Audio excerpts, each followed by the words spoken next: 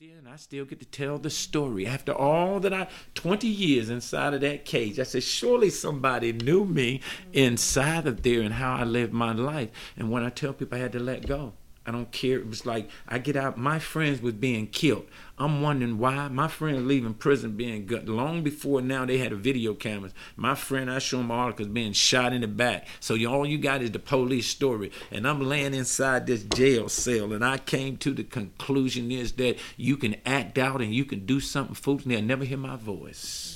They will never know the story. So every time we act out and get angry and play into their hands, then we cease to exist and people forget. I don't care how great you is. That's why the scripture said a live dog is better than a dead lion.